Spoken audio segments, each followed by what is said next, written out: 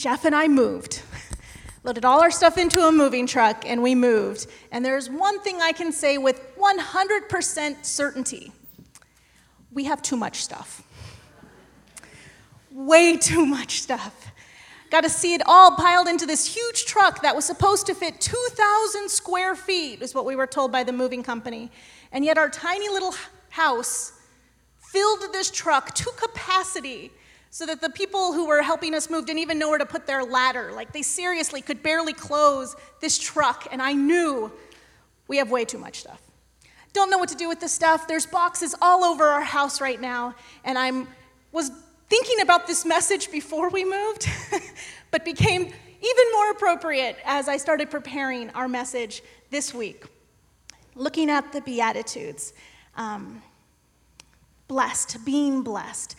And there's something that I say, there's something you say that we all say all the time is, wow, we're so blessed. And we are. My husband and I are so blessed. We're blessed to have a new home that is going to take Jeff only 9 miles away from work instead of 40 miles away from work.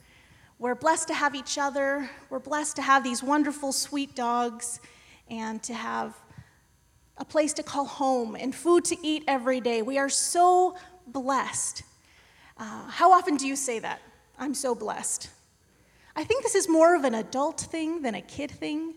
But I'm sure as kids, you hear it all the time. You know, your adults saying, you know, we're so blessed. We're so blessed to have this. We're so blessed to be here. We're so blessed. And so when I was reading through some of the sermons of Jesus, and I saw the way that this word blessed was used, it made me think about things a little bit differently than I had before. The Beatitudes, which were so wonderfully read for us by Jordan. If you have your Bibles, I invite you to open up to Luke chapter 6, starting in verses 20. Jesus is giving one of his famous sermons here in Luke, and he had this to say: "Blessed are you who are poor, for yours is the kingdom of God." Blessed are you who are poor. That doesn't occur to us a lot of the times to say that we're blessed if we're poor, and I was thinking about what that meant. And so I started thinking back on my experiences growing up, and I remember the day, I think it was in high school sometime, when I realized, looking back at when I was a kid, that my family was really poor growing up. And I hadn't noticed it at the time. Like, my parents, we never really felt like we were missing things, but I started thinking back on things that happened as we were kids. And my parents used to take me to this really great store called Dorcas at our church. A lot of churches don't have Dorcas anymore, but kids, if you've ever heard of it, Dorcas was actually a room the church had where everything was free. Free clothes or free toys, and it was all used maybe like a Goodwill. Like, I don't know if any of you have been to a Goodwill before, but this was our church's Goodwill called Dorcas, and that's where I got my clothes. That's where I got my stuffed animals. That's where we got so many of the things that we had growing up, and it didn't seem weird. And I remember growing up that our favorite toy, and we were so excited about this toy that my parents had gotten, and it came to our house. And it was actually, we had gotten a refrigerator that came in this really big box. And that was my brother and my favorite toy for months, was this huge box that was taller than us that we played in for hours. We turned it into a spaceship. It was a train. It was a fort. It was all of these things that we made out of this brand new box, our favorite toy growing up. And we loved big boxes. Anytime we had a box and we moved, even if the boxes were, you know, maybe this tall, like you put like linen boxes, and we'd line them up and we'd make toys out of boxes. And we moved a lot as kids. My dad was a pastor, and they had this habit of moving pastors around to churches like every couple of years. So we knew boxes well. Favorite toy, boxes. And the other thing that I realized, I heard my dad preach about this recently when I was over at his church, This thing that he used to say when we were out shopping, in the grocery store or somewhere, and we'd see something that was really cool that we'd want to get, and we're, hey, Dad, can we get this? Can we get this cool thing? And my dad would look at us and say, you need to learn to accept the no's before you can hear the yes. Okay. And so it didn't seem weird that my dad said no all the time to toys or stuffed animals, because if we complained about it, then Dad was like, so, you can't get it. Sorry, you got to be okay hearing the no's before you can hear the yeses. And so we just accepted no. And Dad preaching about it, I got to hear it in a different way because, he couldn't afford to buy us those things. We didn't have the money for him to buy us all these fancy toys, so he got to say no, and then, every once in a while he would say yes, and we'd be so happy for any little thing that we got. It was such an exciting thing. And that's what it was like growing up. We were so happy. We were so excited about anything that we could get. Any small thing our parents got for us was an exciting time. We saw the blessing in that. But you start getting older, and things started changing, and about the time I got to junior high school, my parents had bought their first house. My dad was working as a youth pastor at La Sierra University, and I don't think we were poor anymore. I think Christmases started to have, piles of presents around the tree that I didn't remember seeing when I was growing up, and it was just, there was a lot. And our attitudes about gifts started changing. And my brother was over, and we were talking last night, and he's like, yeah, I remember the year Dad gave me his old computer so my dad could get a new computer. But my brother was like, I was really upset, to get this used computer. Like, he was too good for a used computer now, and even though it was a computer back in the 90s, when that was still a really exciting thing, but there wasn't that sense of gratefulness to have something. It was, I wanted something bigger. I wanted something newer. I wanted something better. And that's something I think we're not born with. It's something we're taught. And we see it, right, when you start watching TV. How many of you kids watch TV? Yeah? Looks like most of you watch TV. I won't ask you how much TV you watch, because that's a scary number sometimes. But on TV, in the middle of your cartoons or your shows, there are these things, if you still watch it, on cable or whatever, called commercials. Now, my husband and I, we don't watch TV anymore. We watch Hulu and Netflix, and there's not commercials on those things. So I don't see them as much as I used to, but every once in a while, I'm at my mom's house, and those commercials are still there. And the commercials are filled with all of this stuff. These new toys and these new things to play with and these new places to go, and how important and how happy you'll be if you have this thing. I think the other thing that happened when we moved here to California is that we were surrounded by all my cousins who had cool things. Like, I don't know if they have this anymore, so you kids have to tell me.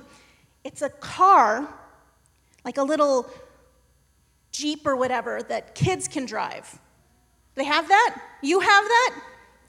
I thought that was the coolest thing ever. I had never seen those before, but my cousin AJ had this really cool Jeep that he could drive. So my parents had gotten us this red and yellow Fisher-Price car that you have to pedal with your feet.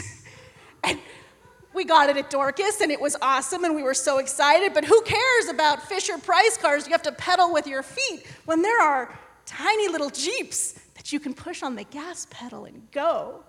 And our car wasn't good enough anymore. We wanted this better car.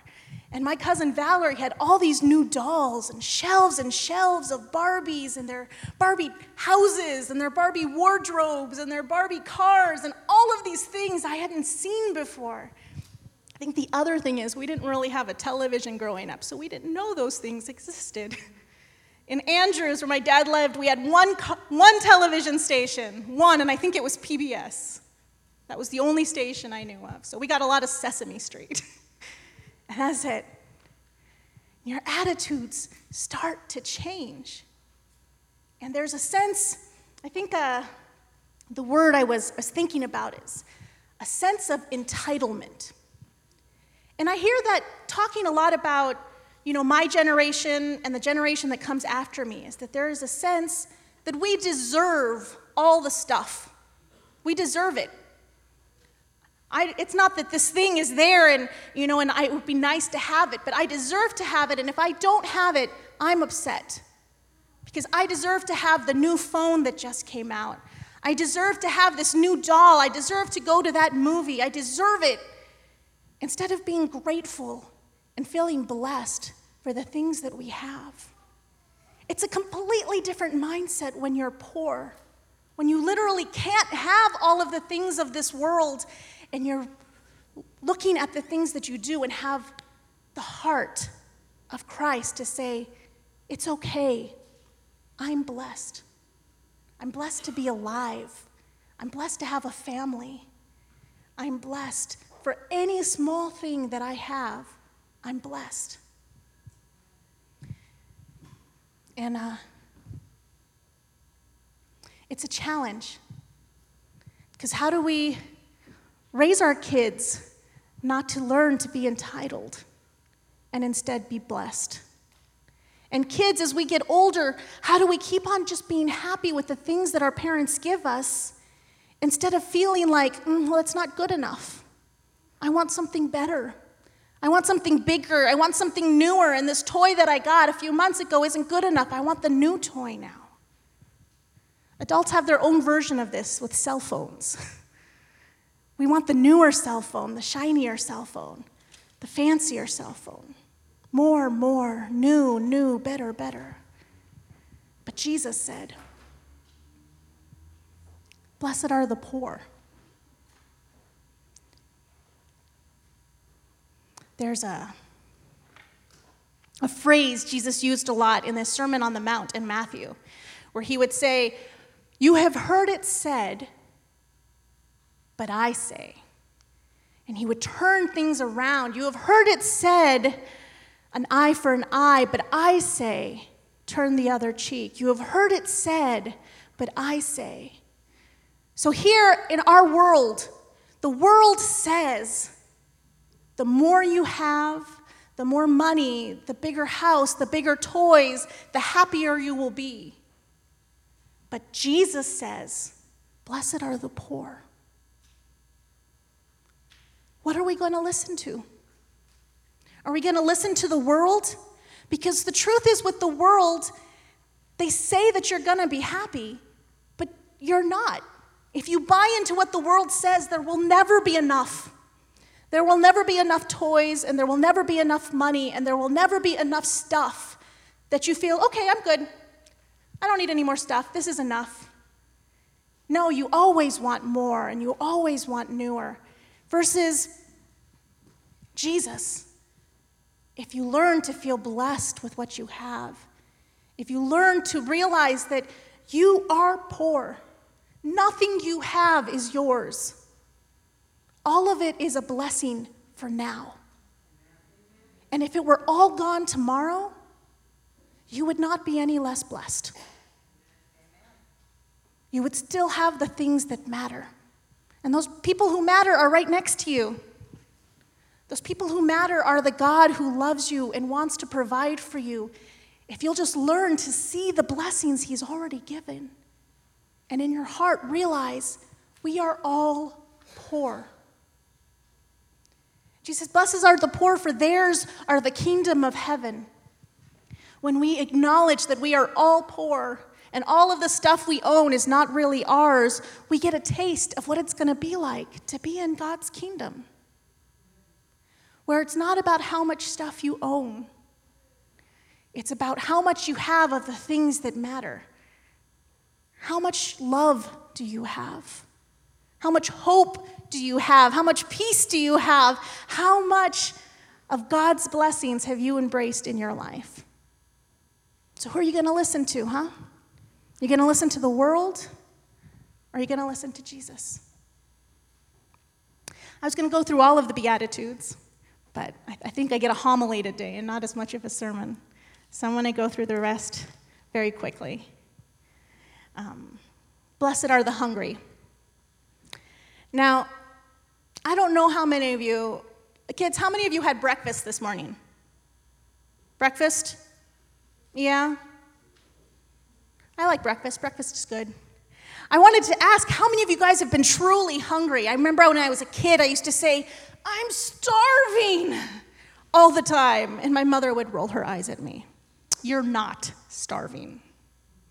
But it felt like it, right? I hadn't eaten in 4 or 5 hours, and I was starving. I need food right now. And my mom would shake her head, because you don't know what it's like to be starving. And I had to try to think to stop saying that. And every once in a while, and even now as an adult, when it's been 7 or 8 hours since I've eaten, and I'll catch myself saying it, and then I'll stop. No, okay, I'm not desperately hungry. I'm just kind of hungry. It's been a while since I ate. Because there are people who are starving.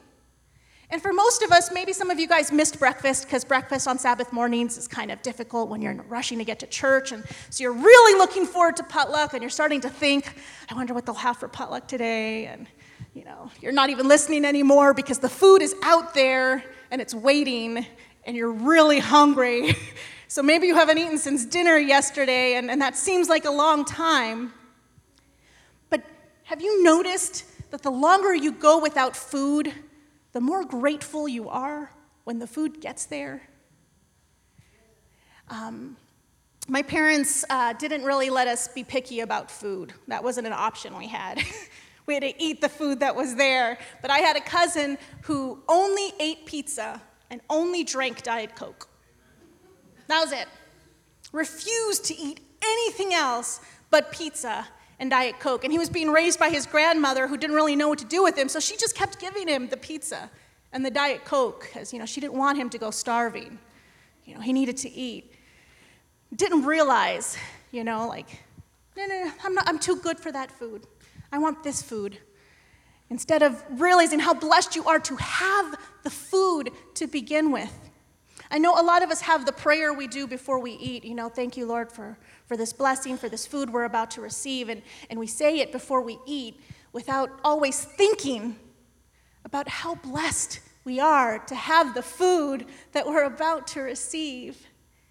One thing that always happens to me when I come back from a mission trip, I walk into a grocery store and realize that the world we live in is not like anything else that's out there.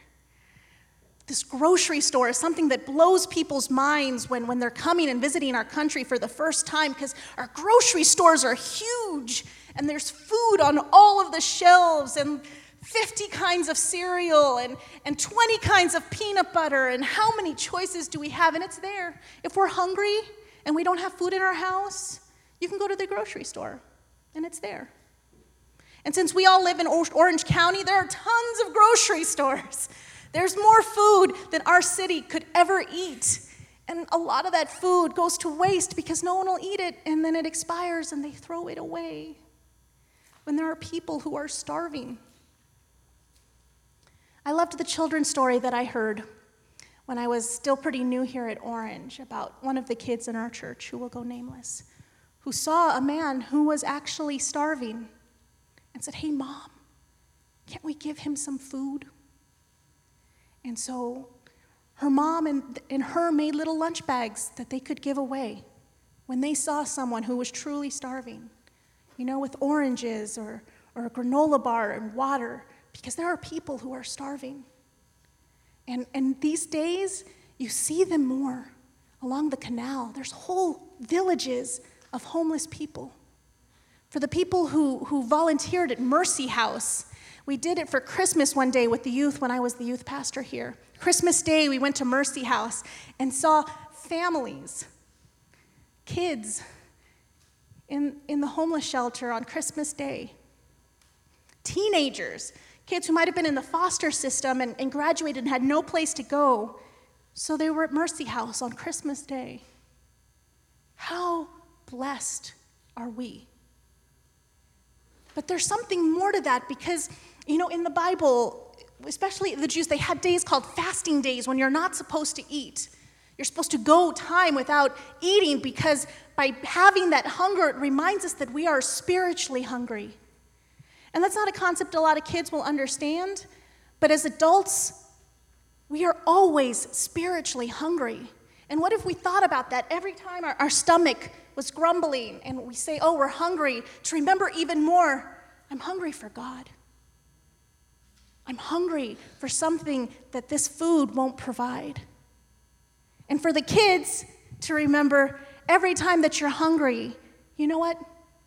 I'm blessed that I have parents who love me, who are going to bring me food, that we are so blessed to have what we have.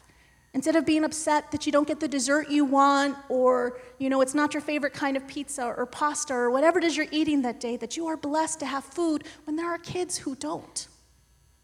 There are kids who go to bed hungry and wake up hungry. And during the summer when there's no school, they have even less food.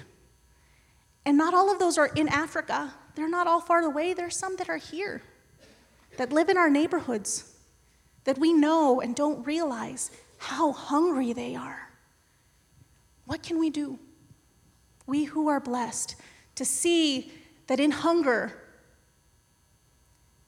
there is a bigger blessing as we realize how dependent we are on God for everything. I know I wanted to go to John 10:10. That Jesus, when he was telling us these things, it's because what the world says will never make us happy, but he has a message for us that'll bring us a life that is fuller and more abundant. More abundant. It means that there's a lot more of it, that the life you have is a better quality life. And that doesn't mean, kids, that you're going to have everything you want. It doesn't mean you're going to be rich. It doesn't mean you're going to be comfortable or that you'll always be happy. Jesus doesn't promise that. And it makes me sad when I hear churches or, the pastor on the TV who's promising that if you become a Christian, you'll always be happy. And you'll have everything you want, because Jesus doesn't promise that. In fact, even here in the Beatitudes, the last one is, blessed are you when people hate you. Blessed are you when you're poor and when you're hungry and when you weep. All of these things that we don't tend to want. We don't want to be poor, and we don't want to be hungry, and we don't want to be sad. And Jesus says, you will be.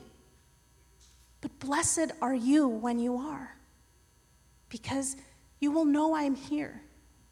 You will be reminded that this world isn't going to be permanent, and this too shall pass. Blessed are you. But what our life will be full of, it will be full of love. It'll be full of hope and peace and the things that last forever.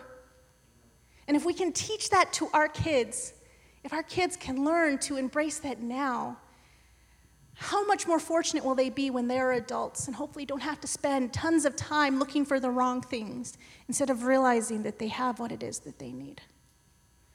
And that is what I hope.